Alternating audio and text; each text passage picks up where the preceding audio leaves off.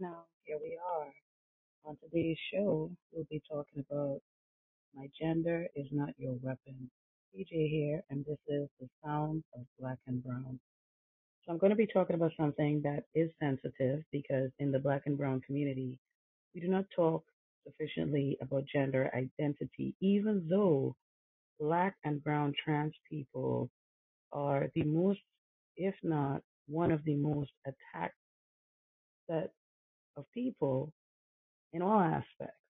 In sex work, a lot of the black and brown trans sex workers show up dead, they get harassed, they get provoked. Likewise, in other facets of life. We've seen black and brown trans and those who identify as LGBTQ plus struggle to gain their momentum in society. Yet we don't address the situation. It has a live audience with no action. And on the flip side of this, we have so many trying to fight for these rights and advocate for these rights. You know, there are good people out there doing good work. So it will stand out when somebody enters with white toxicity and seemingly infests good work. And that happens. And it happens in interesting ways.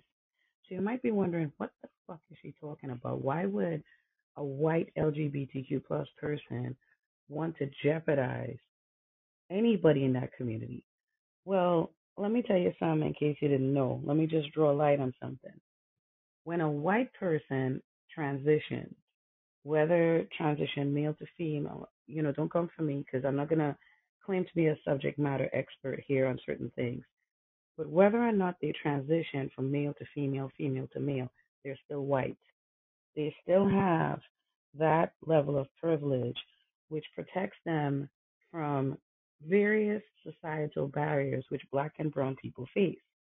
So, for instance, myself, I do not identify as, I'll be what I guess is recognized as cisgender. And let me just pause for a cause right there. Please understand the whole building of all these different terms and pronouns and all these different words are mostly done by white people. So for the black and brown people, this thing is already in a bad start, right? Because if you're gonna, do something where it's supposed to affect me, by all means, let me be part of the creation of the thing.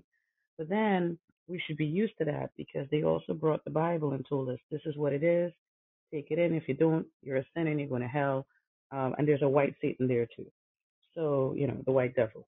But the point being is that a lot of what contributes to the struggle with gender conversation in black and brown community is the actual presentation and creation of said information. In other words, we hear about all these different studies and all these different things in America. Now, myself, I'm not from America, so I am blessed with the ability to tap into other resources or have them shared with me.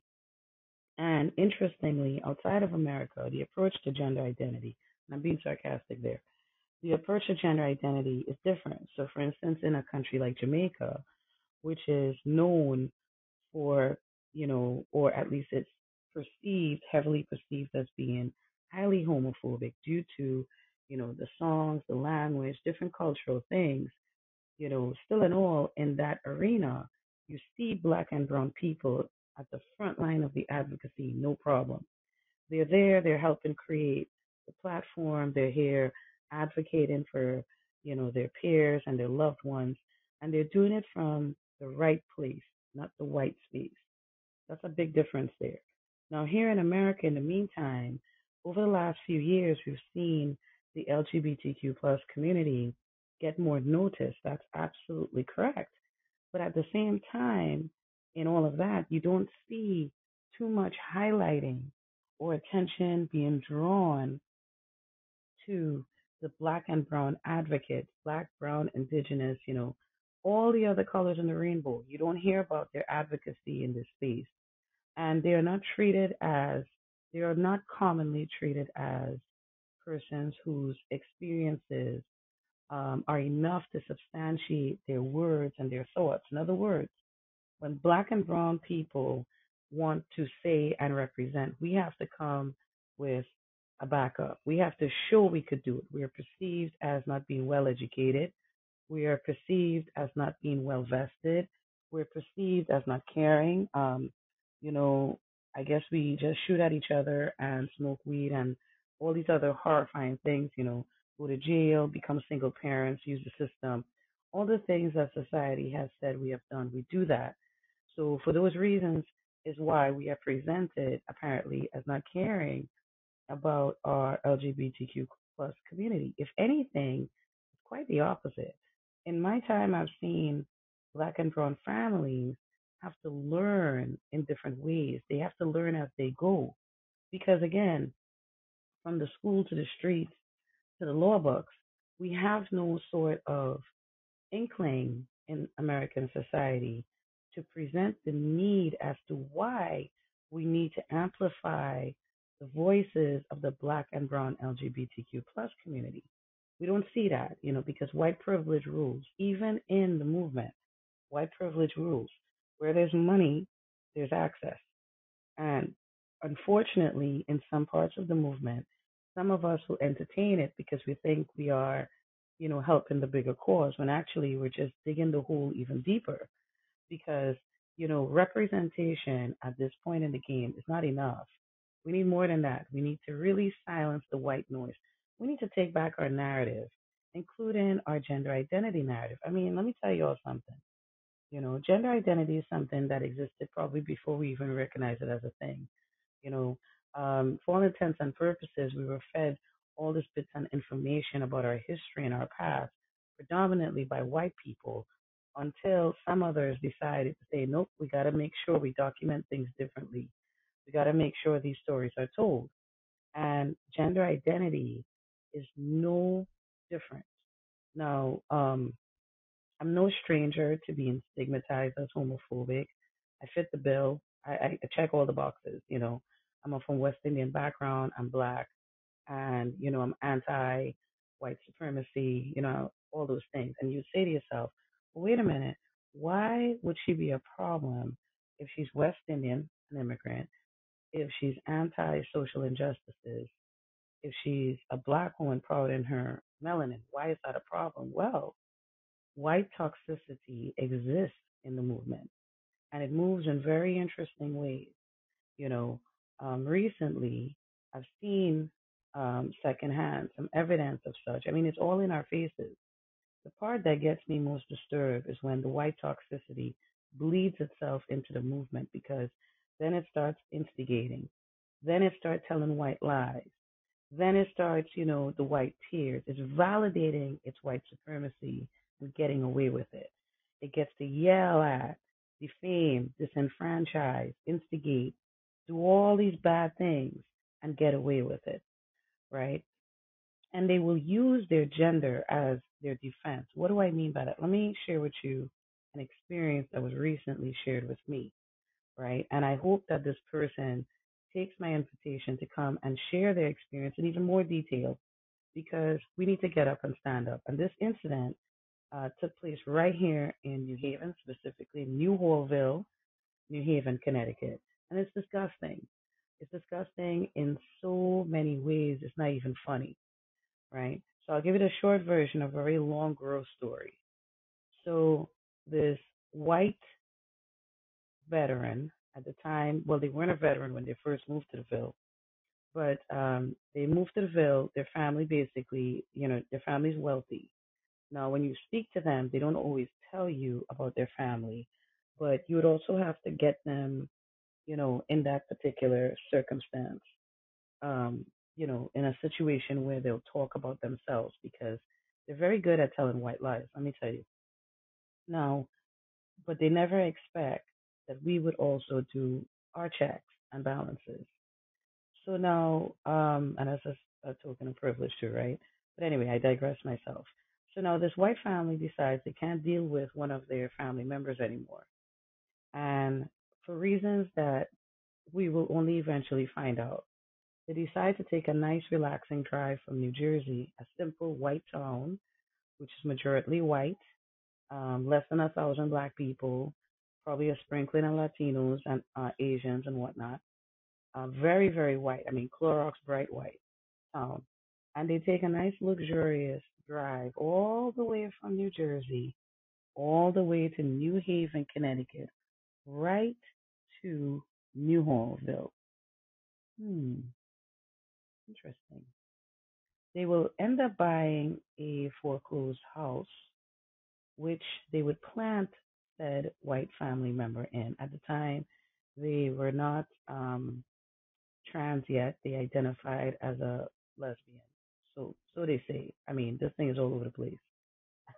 That's why it's so toxic to the Black and Brown LGBTQ plus movement. I mean, it's literally all over the place. So they plant this person there, and this toxic white person now starts living in the Ville and decides to go off to the army. They go to the army. They are dishonorably discharged, right? And I mean, to be dishonorably discharged, you have to violate certain things. In this circumstance, they completely went AWOL. Like, the doc was like, this person cannot hold a gun. They should not be allowed near weapons. You can't have them. They're not mentally stable. This is what the doctor is saying. And it was verified by more than one. They attempt to put this person on a regimen of some sort, right? So this person comes back to the Ville. Now they're back in the Ville now, and they still have some toxic. They already had toxic traits. It's a foreclosed house, yes, but they're not taking care of it. So all kind of shit is falling apart. It's blighted. It's a blighted house. So the years go by, and this toxic person, there's other incidents that occur in between that are highly questionable, and one has to wonder if neighbors have complained about the house, if the police have shown up several times, not just once, but several times when said individual has gotten high on what was not weed, put it like that, because they weren't smoking weed. It was a very distinct, different smell that was not weed, right? Um, And so the police show up and they had to, you know, get physical with them because they kept trying to restrain and everything. They're tripping out, they're high. And unfortunately the police show up first because really in a situation like this is someone coming down from a high on who knows what. Because my understanding is it was a carefully done drug cocktail. So who knows what the fuck they were smoking. So they trip out, the police show up, and this happens more than once. This person is in and out of the psych ward, in and out. They literally do like 2 days in, 2 days out, 2 days in, 2 days out. Sometimes not even that close together, sometimes more sparsed out, you know. But the point is that they're repeatedly being admitted to the psych ward and repeatedly being discharged, right? So they're supposed to be on different medications. Who knows if they're taking them because they're also using various substances that range from anything from mushrooms to ecstasy, crack, dust, you name it, they're taking it, right?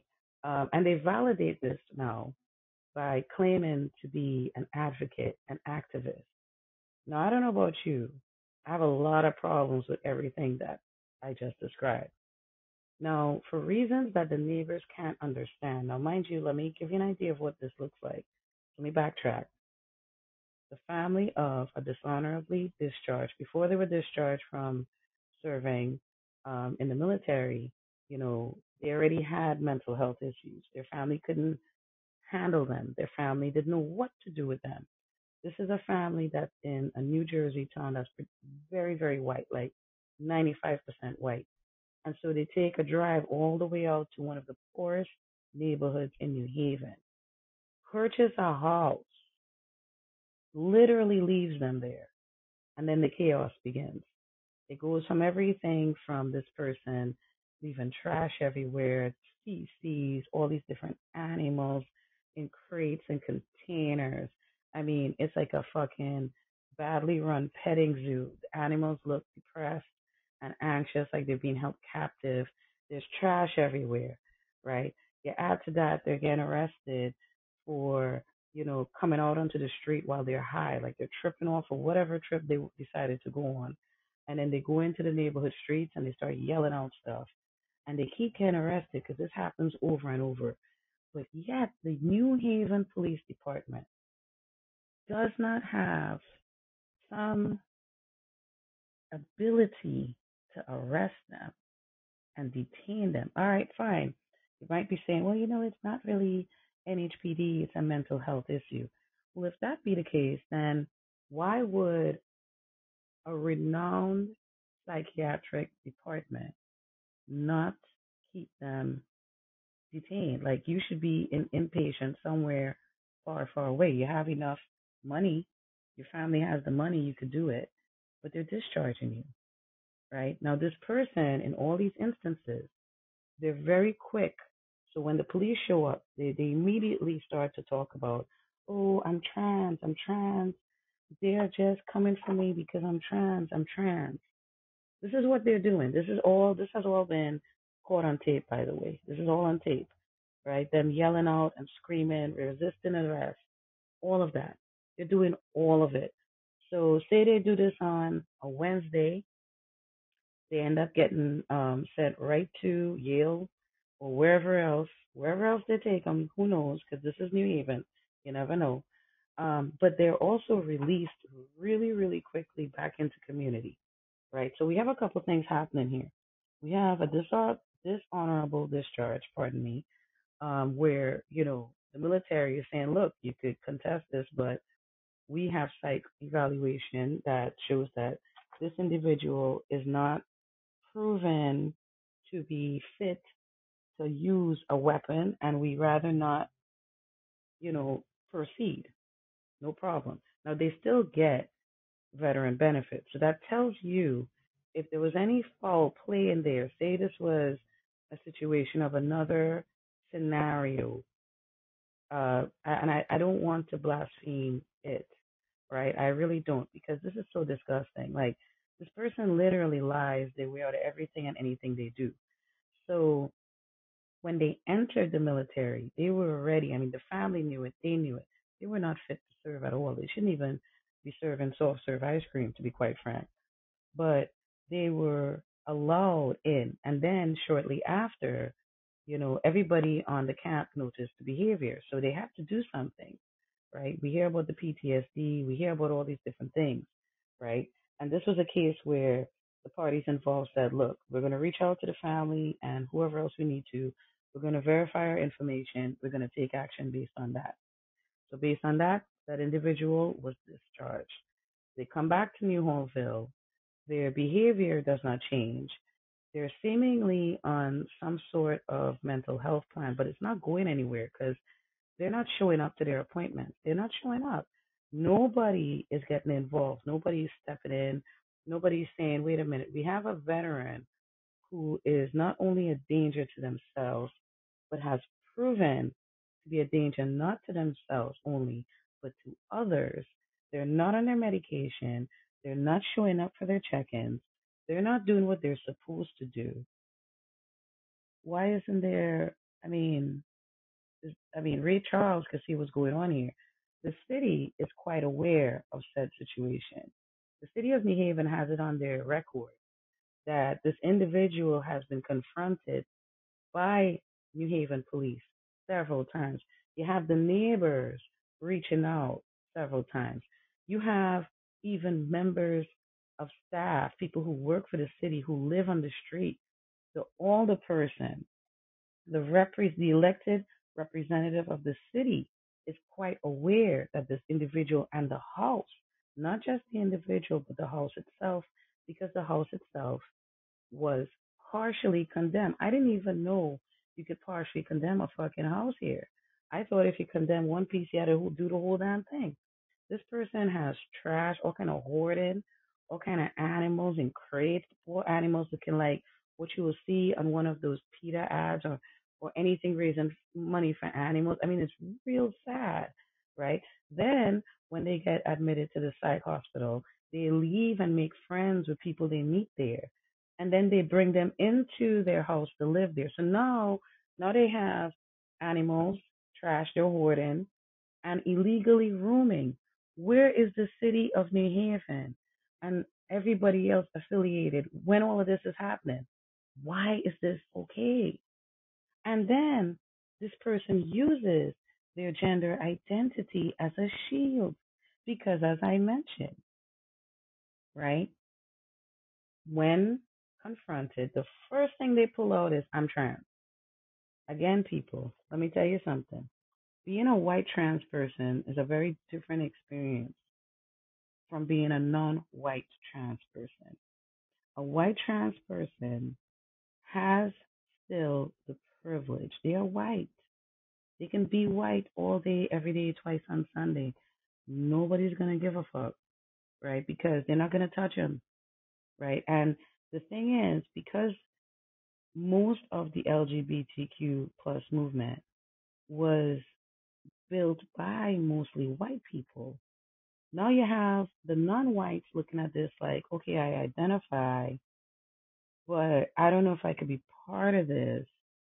I don't know if they'll even let me be part of this. I don't know. I don't know. So they don't get involved because they don't know if they'll be accepted. So they do their own thing, right? That's typical black and brown people, man. When you don't want to accept me, no problem, home, you know, no problem, homie. We'll just go do our own thing.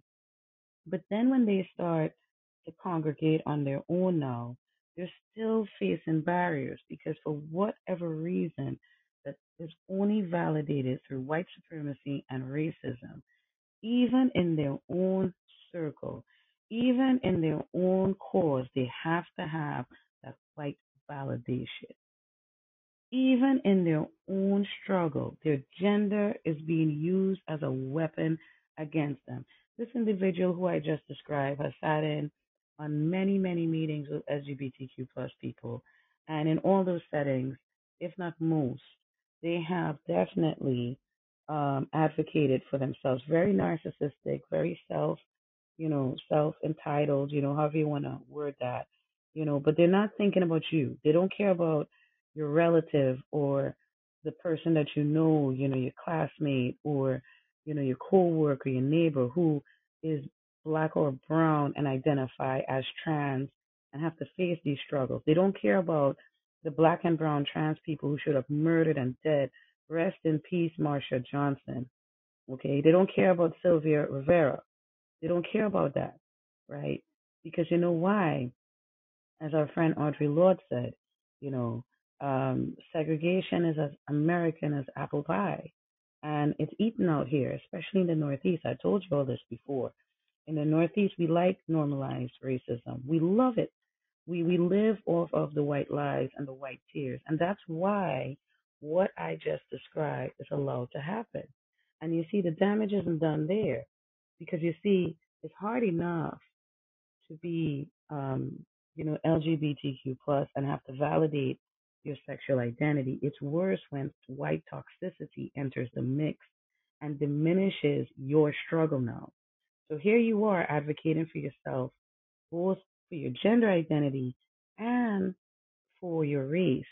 And here comes a white person saying, well, my gender and me and what I'm going through matters more than you. So I must lead and I could do all the toxic things I want. And nobody's going to say anything, not even the ones who should say it the most, which would be my white peers. Now, for the white people tuning in, do you really think it's fair that black and brown people should have to address your toxicity? My answer is no. It's not fair. It's not fair because the card is being played in a way where we're damned if we do, we're damned if we don't. I could tell you firsthand when I confronted the aforementioned toxic white disabled veteran, right? I was incensed by their behavior because some of this I witnessed firsthand. And I also got to bear witness as they took their good, sweet time and began to disenfranchise my character because, again, it's easy to do it. I have a West Indian background. I'm not, from a part of the world that's not recognized or has been recognized as being homophobic. Unfortunately, that's a stigma that got attached to us for a long time. But why not? Why wouldn't you want to um, oppress people more than they are already. I'm also not white, so there goes my privilege card more and more. I've also been recognized to be an angry black woman. So, oh, Jesus Christ, I keep losing points here. So for these reasons, they are successful in planting their seeds that they came to harvest. So it's not hard. It's not hard, because what I'm supposed to do, I'm supposed to be complacent. And the reason why they feel that way is because look at what I just said. This toxic white asshole was able to not only move in to a already actively gentrified neighborhood, but they could have blight in their backyard as much as they want. They could put as much animals back there as much as they want. They could do what they want when they want, and it's okay. It's okay. And then when they're black and brown neighbors, most of whom are black and West Indian, when they call, the first line of defense for this individual is, well, I'm trans and they don't like me. Now, nobody questions and validates what they say. They say it as a white person, oh my God, it has to be true, right? Wrong, wrong, wrong, wrong, wrong. In my point of view, Ray Charles could see what the fuck is happening here, right? The real question is now, why wouldn't the city and the affiliated groups who have already encountered said individual, why aren't you putting a stop to this? How come in New Hallville, you'll have no problem going after the black and brown homeowners who were behind on their mortgage, who, you probably could have cut a little more grass or something. They weren't hoarding. They weren't taking care of their properties 100%, maybe. But they weren't creating a blight. You understand what I'm saying? Maybe the grass grew up a little bit. Nobody bothered by it. They don't have a bunch of trash in their backyard. They just don't have anybody to help them. And with COVID, they just said, well, I ain't going nowhere. So, why would I go outside even? Who knows? But with a little help from others, they probably will be able to get back on their feet and take care of their house. Or maybe the working person or the person who just lost their job or their business who fell behind on their mortgage, right? They fall behind on their mortgage a little bit, but they have to now make, you know, water into wine and make sure they find money that they didn't have in the first place to keep their house. But this person not only gets to keep their house, it has half of it has already been condemned and they're just running around using their gender identity as a shield and it's being allowed. Now, again, let's backtrack. The Black and Brown LGBTQ plus community already had a lot of problems and barriers it had to face, right? We have so many who are not willing to come forward with their true selves because they know the consequences. They might get cast out of the church. They might lose some friends. They might lose their job. They might lose the respect they once had. They won't fit in no more. They'll stick out. They'll stick out. Can't go to the same club no more. It was just showing up there with a do rag and baggy jeans. People not going to want to see you with a dress on. These are all the things, some, not all, sorry, some of the things running through their mind. Black and brown trans people in particular not only are the ones who are most harassed and killed, you know, but they also rank high when it comes to suicide rates. Because you see, they have to battle with trying to be comfortable in their gender identity while dealing with the barriers already in front of them due to their cultural and racial identity. Okay? And then it doesn't help that in the space that they're in, it's also very whitewashed, right? Thank God for RuPaul, right? Because without people like RuPaul and Marsha P. Johnson, what would we really, really have representation wise? I mean, I know there's names, you know, I'm missing because it's a very big community, but it doesn't get the respect it deserves because it's not allowed to. Because even in that space, white toxicity is allowed to survive, and that is so wrong. Just because you identify as LGBTQ plus does not give you the right to also be racist in that space. You want to do that, go elsewhere. Listen, we've seen trans people come out as Trump supporters, not just trans, but other members of the LGBTQ plus community. Okay, you see them mostly leading this movement. You don't see the non-whites as much in the movement. You don't see them getting the, recognition or the support politically, socially, even in the movement. Tell me about the last time you've seen an LGBTQ plus congressperson, state rep, senator, and they could function happily in Connecticut. I'm just talking about Connecticut now. Educate me. How many of those have you seen? And why is that? And why isn't anybody else mad about that? See, we need to really make America stop being racist again. We have to do it. Because you see, this whole time we've been operating with this mindset that, oh, well, we had the 60s and we had the Panthers and we had the liberation of the slaves. Like, whatever else could be wrong. Are you kidding me? Are you serious? And then you traumatize us enough so we're at war with each other. Part of the reason why so many of our black and brown people, um, you know, resist accepting their LGBTQ plus community is because we have been systematically programmed to refuse certain ideologies. You know, you'll see people using, um, religion as a reason why not to condone sexual choices and gender identities. Right? You see that real quick. You'll see a lot of black and brown people say, no, the church tells us not to do this, so we can't do it. Right? But didn't the church tell you not to judge people? Didn't that same church build itself upon a bunch of pages created by a white man? So nobody else seeing where the problem is here? My point is this, my friends.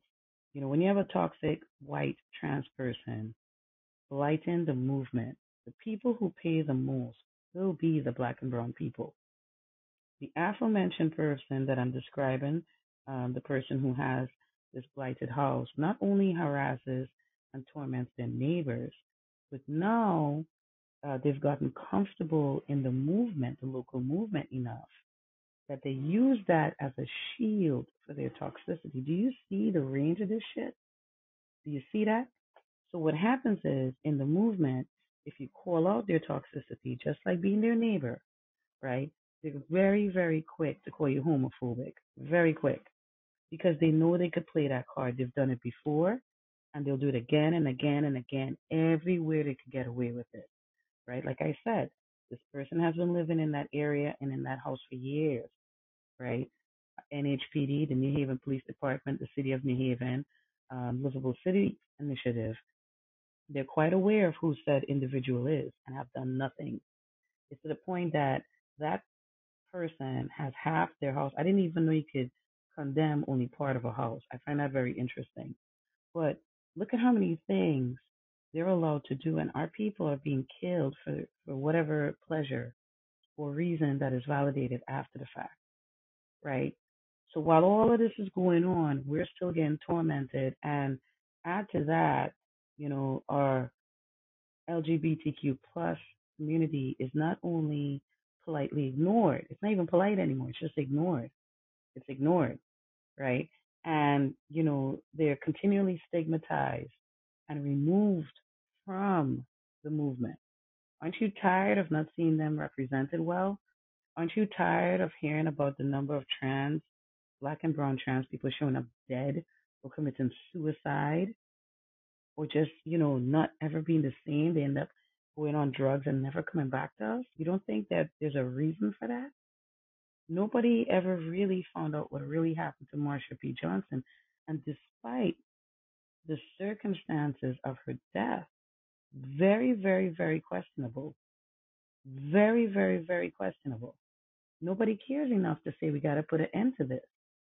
We have to put an end to this. And let me tell you something else. when there's an attack and an exploitation of the Black and Brown LGBTQ plus community, it doesn't just affect those who identify as, it also affects all the people around them who may not. This white trans individual was able to move into a poor New Haven neighborhood, use their gender as a shield. They have tormented their neighbors to the point some of them have even moved away. And this is a part of New Haven that has and is being actively gentrified, right? Let's not to mention other neighbors on the block, the same street. We didn't even go down let me take that back. We didn't even go down the whole street yet. Right on the same street, this person, this toxic white trans person, loves to throw firecrackers in the street so the police show up. And of course, the police not bothering them. They're going to bother everybody else. They've been known to call the police on their West Indian and black neighbors, right? So they do what they want when they feel like it. Like I said, it was shared with me that in their house they have animals in crates, bags of trash, stuff in the fridge that probably hasn't been out in years. The backyard, there's like random trash everywhere. They have a chicken coop, so there's mice all over the place in the neighborhood, in a predominantly black and West Indian neighborhood. The city knows about it, so does the police, so do other people involved. They also know about this person's drug use and their repeated visits, shall we say, to the psych ward, and nothing is being done about it. But the neighbors and the people around them, they're the ones who are suffering. So there's that part about it. There's also the part where, they use their gender identity to validate all of this. So while all of this is happening, they're slowly ruining the credibility of different movements at the same time, because the one that gets hit the hardest will be the LGBTQ plus one, because you're running around doing all this white toxic behavior, and then you turn around and say, well, I'm white trans, so I'm just being myself, I'm just being an individual. That's not how that works. That's not how that should that's not how that should work. And it should not be us as black and brown people calling it out. But see, that's why this person and other white toxic people are able to infiltrate movements and do what they do, because you see, the people who should really draw a border and call out the bullshit, they don't. They stand there and they buy popcorn and they get entertained. Yes, yes, they do. Because if they weren't, they would do something about it and they would pay attention and not fall into the white lies, right? White lies is the reason why we are yet to know why Marsha P. Johnson died. White lies is the reason why celebrities like RuPaul had to fight for so long to get their stance in entertainment despite working harder, huh, than their white peers. White lies. Aren't you tired of it? And they get to even use the movement that we are supposed to be represented in. This individual has shown up to protests and rallies, my friends, out here in New Haven. They are very active in the New Haven circuit right now, and it's very dangerous in my opinion, because seeing their record, which I have, and seeing certain bits of information about them, which they were shared with me, it's sad, because this person, in one way it's sad, but in another way it's not, because they know they're supposed to be on certain medication, and their family knows this too. Hence the reason why their family planted them as far away from them as they could humanly do it, right? Because they didn't want to deal with them either. So they put them over here, and they don't give a flying fuck if they're neighborhood blight. They don't care about the young black and brown people who are just now figuring out their gender identity and getting comfortable with that. They don't give a fuck about the black and brown LGBTQ plus people who show up dead, who get harassed, you know, who are in pain, but nobody wants to talk about that. They don't care about that. They don't deal with none of that. This person gets to get away with it. Why? Because they're white. Just because you said your gender identity does not give you the right to be positively racist. What the fuck? You want to be racist and then use your gender identity as a shield? That is wrong. And it's happening right now. And it's a big problem that's going unsaid. right? And it's not just happening here in New Haven. Again, validate it. Do your research. Look up, trans or LGBTQ plus. Google it. Google and see what you find when you Google trans or LGBTQ plus or gay Trump supporters, and read the stories. See what you find out. Does that legitimize that type of behavior? I mean, who's the bigger epitome of hate in our time, in the time we're in right now? Donald Trump was able to make hate okay. He did it. All the hate you have. He even got people from the groups he hates to help build the hate. And why did we allow that? Because it's easy to do that. Like I said, this individual was able to stigmatize me for speaking out on their bad behavior because I fit the bill of what they claim to be against. No, they're exploiting the movement. And they only get away with it when you let them. We got to get up and stand up for our black and brown trans people, my friends. I mean, I didn't even talk or even get started with what happens when our black and brown trans children go to school, much less college. Yes, they get raped on campus, harassed, they get left out of things, they get treated like they don't belong. It's a lot of things that happen to them. It doesn't stop. That's the difference between a white person sharing their gender identity versus someone who's not white. When a white person shares their gender identity, it becomes a rite of passage. When a black or brown person does it, it builds a barrier. You tell me what's wrong with that picture. Why are we allowing that to happen? And when we see the white toxicity, why are we letting them use their gender identity as a shield if we say we care about gender identity and black and brown people? Because clearly, some of us cannot multitask and do both, right? Because if we could do that, we wouldn't have this problem.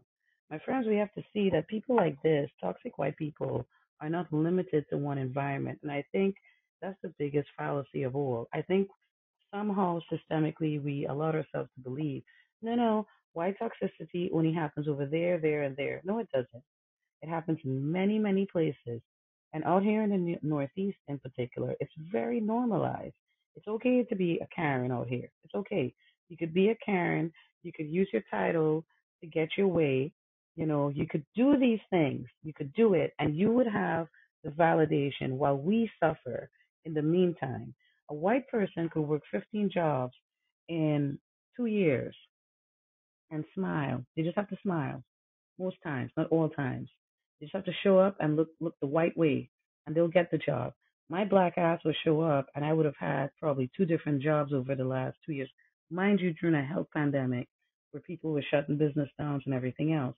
But now I have to validate and prove why I'm such a good candidate. It's bullshit. It's the same way as when a white person decides, well, I'll just enter the movement for black and brown lives and I'll act like a complete white asshole, but when I get called out, I'm just going to say that I'm trans and it's or queer or lesbian or gay and it's okay. No, it's not. And you cannot expect the black and brown people to call that out, right? I mean, what the fuck? So we're supposed to get tormented and then deal with that and deal with the torment after that? Don't you know when we call out this bullshit, we have to validate it then too? You should know that. You should know that. And you should know that, privilege knows no bounds. So if a black or brown person is telling you that a white person is being toxic, why should they have to validate that? It's just like what the police do when they pull us over license and registration, please. It's the same bullshit. Could it be that you're allowing your judgment to be skewed because the toxic individual is carefully using their gender identity to get away with their bullshit, right?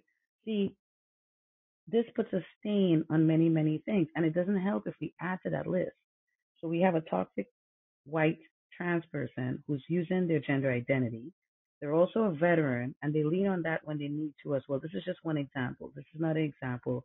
I'm just using one that I can relate to, but I'm trying to get you to think about how white toxicity can easily slide into the movement, get comfortable, and do damage. And if you doubt me, why would that happen? Because guess what? They did the same thing to the Panthers. They did the same thing to MLK. They did the same thing to Malcolm X. When black and brown people organize, it scares the hell out of the government. They can't handle that. So the aforementioned person sounds real toxic and terrible. Yes, they do, because they are. But they are active in the movement in social justice in New Haven. And they get away with all their toxicity by using their gender identity. And they're not the only ones to do that. Let me tell you. Let me tell you. Toxic white people show up in different spaces. They will show up and they will do all the toxic shit they want. And the minute some of these, the minute you call them out, they say, well, I'm a lesbian, I'm just trying to share my part.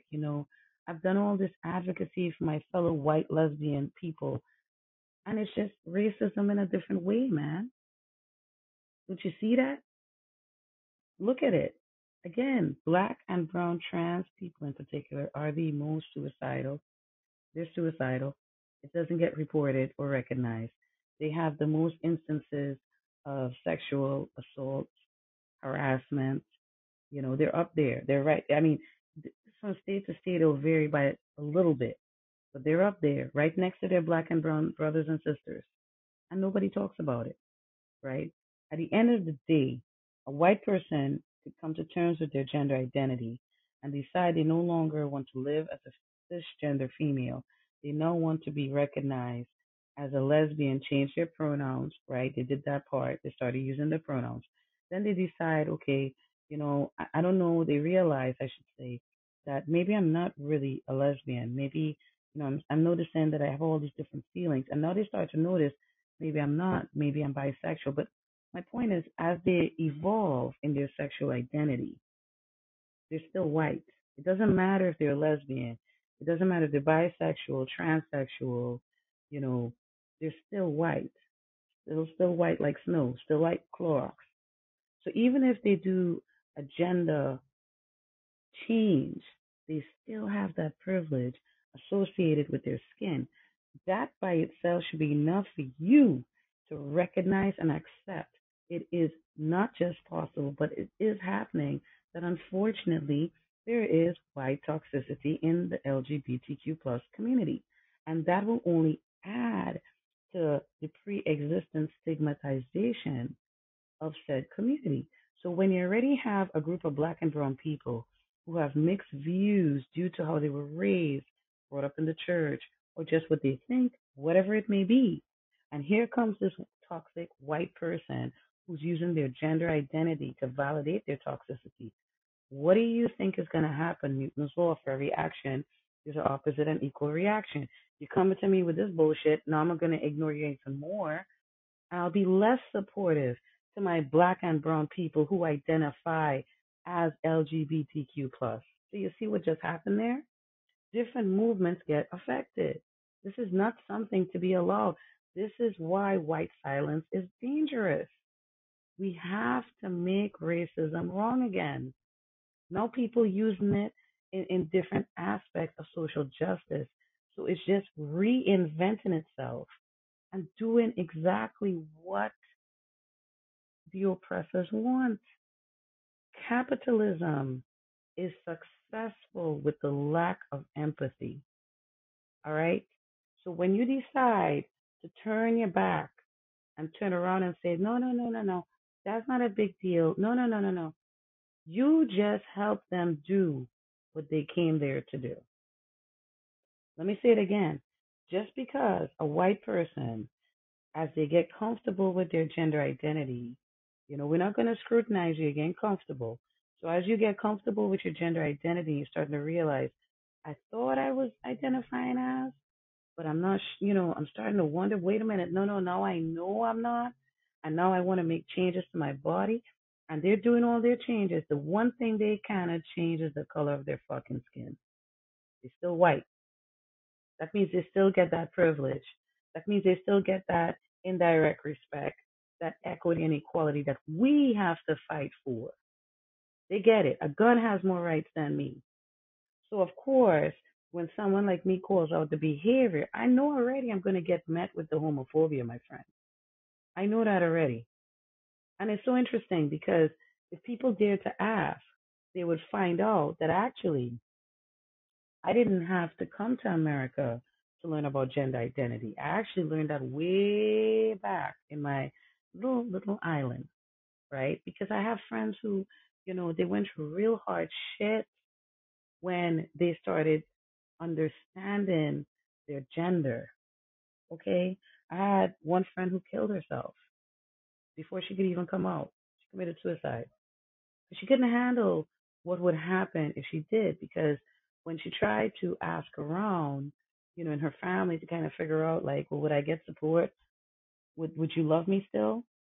And when she got the answer, she realized this is never going to work. But that's what she told herself, because there was no support there. I know someone else who was gang raped. Yes, gang raped for coming out with their gender identity. Yes, gang raped, right? This all happened before I came to America. So this is not conversation or verbatim coming from a West Indian who came to America, as some might say, and she pick up the American ideals. No, no, no, no, no, brothers and sisters.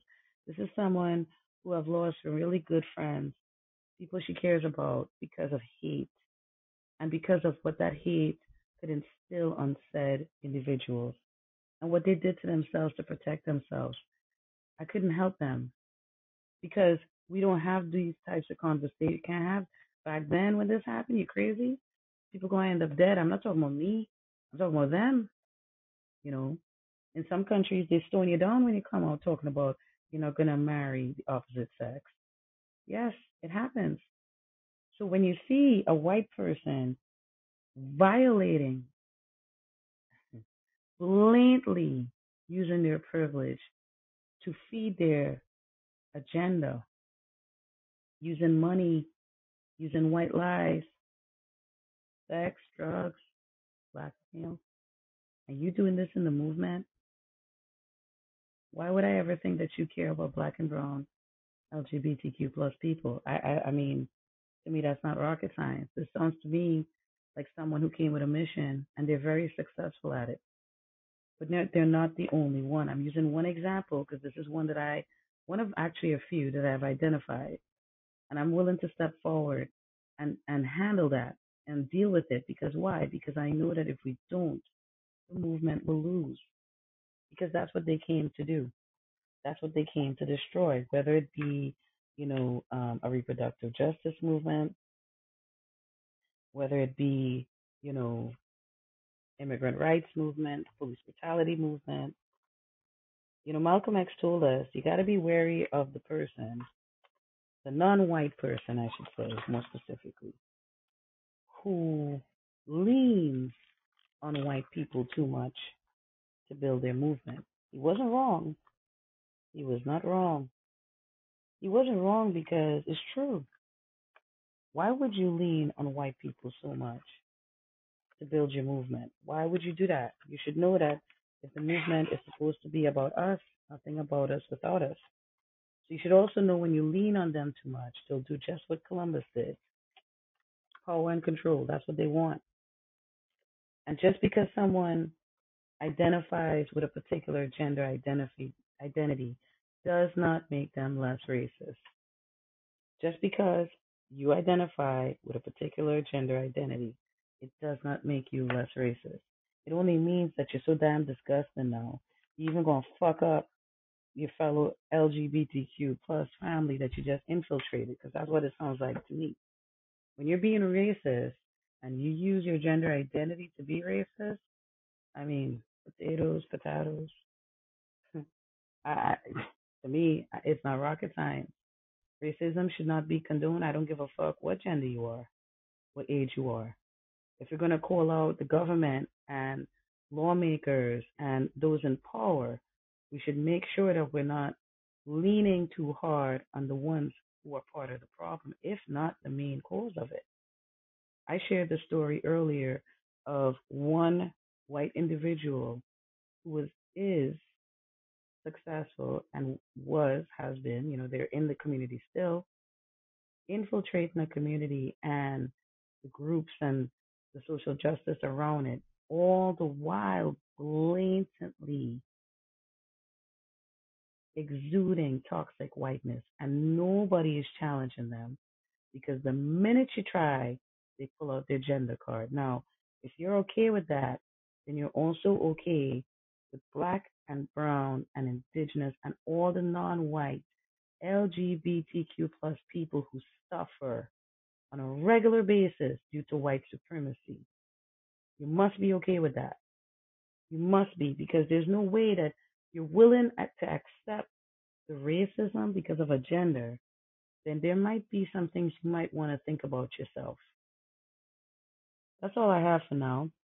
This is a conversation I will definitely continue because it's a topic that needs to be addressed. You know, representation is not enough. We have to silence the white noise. I appreciate those who support this podcast and support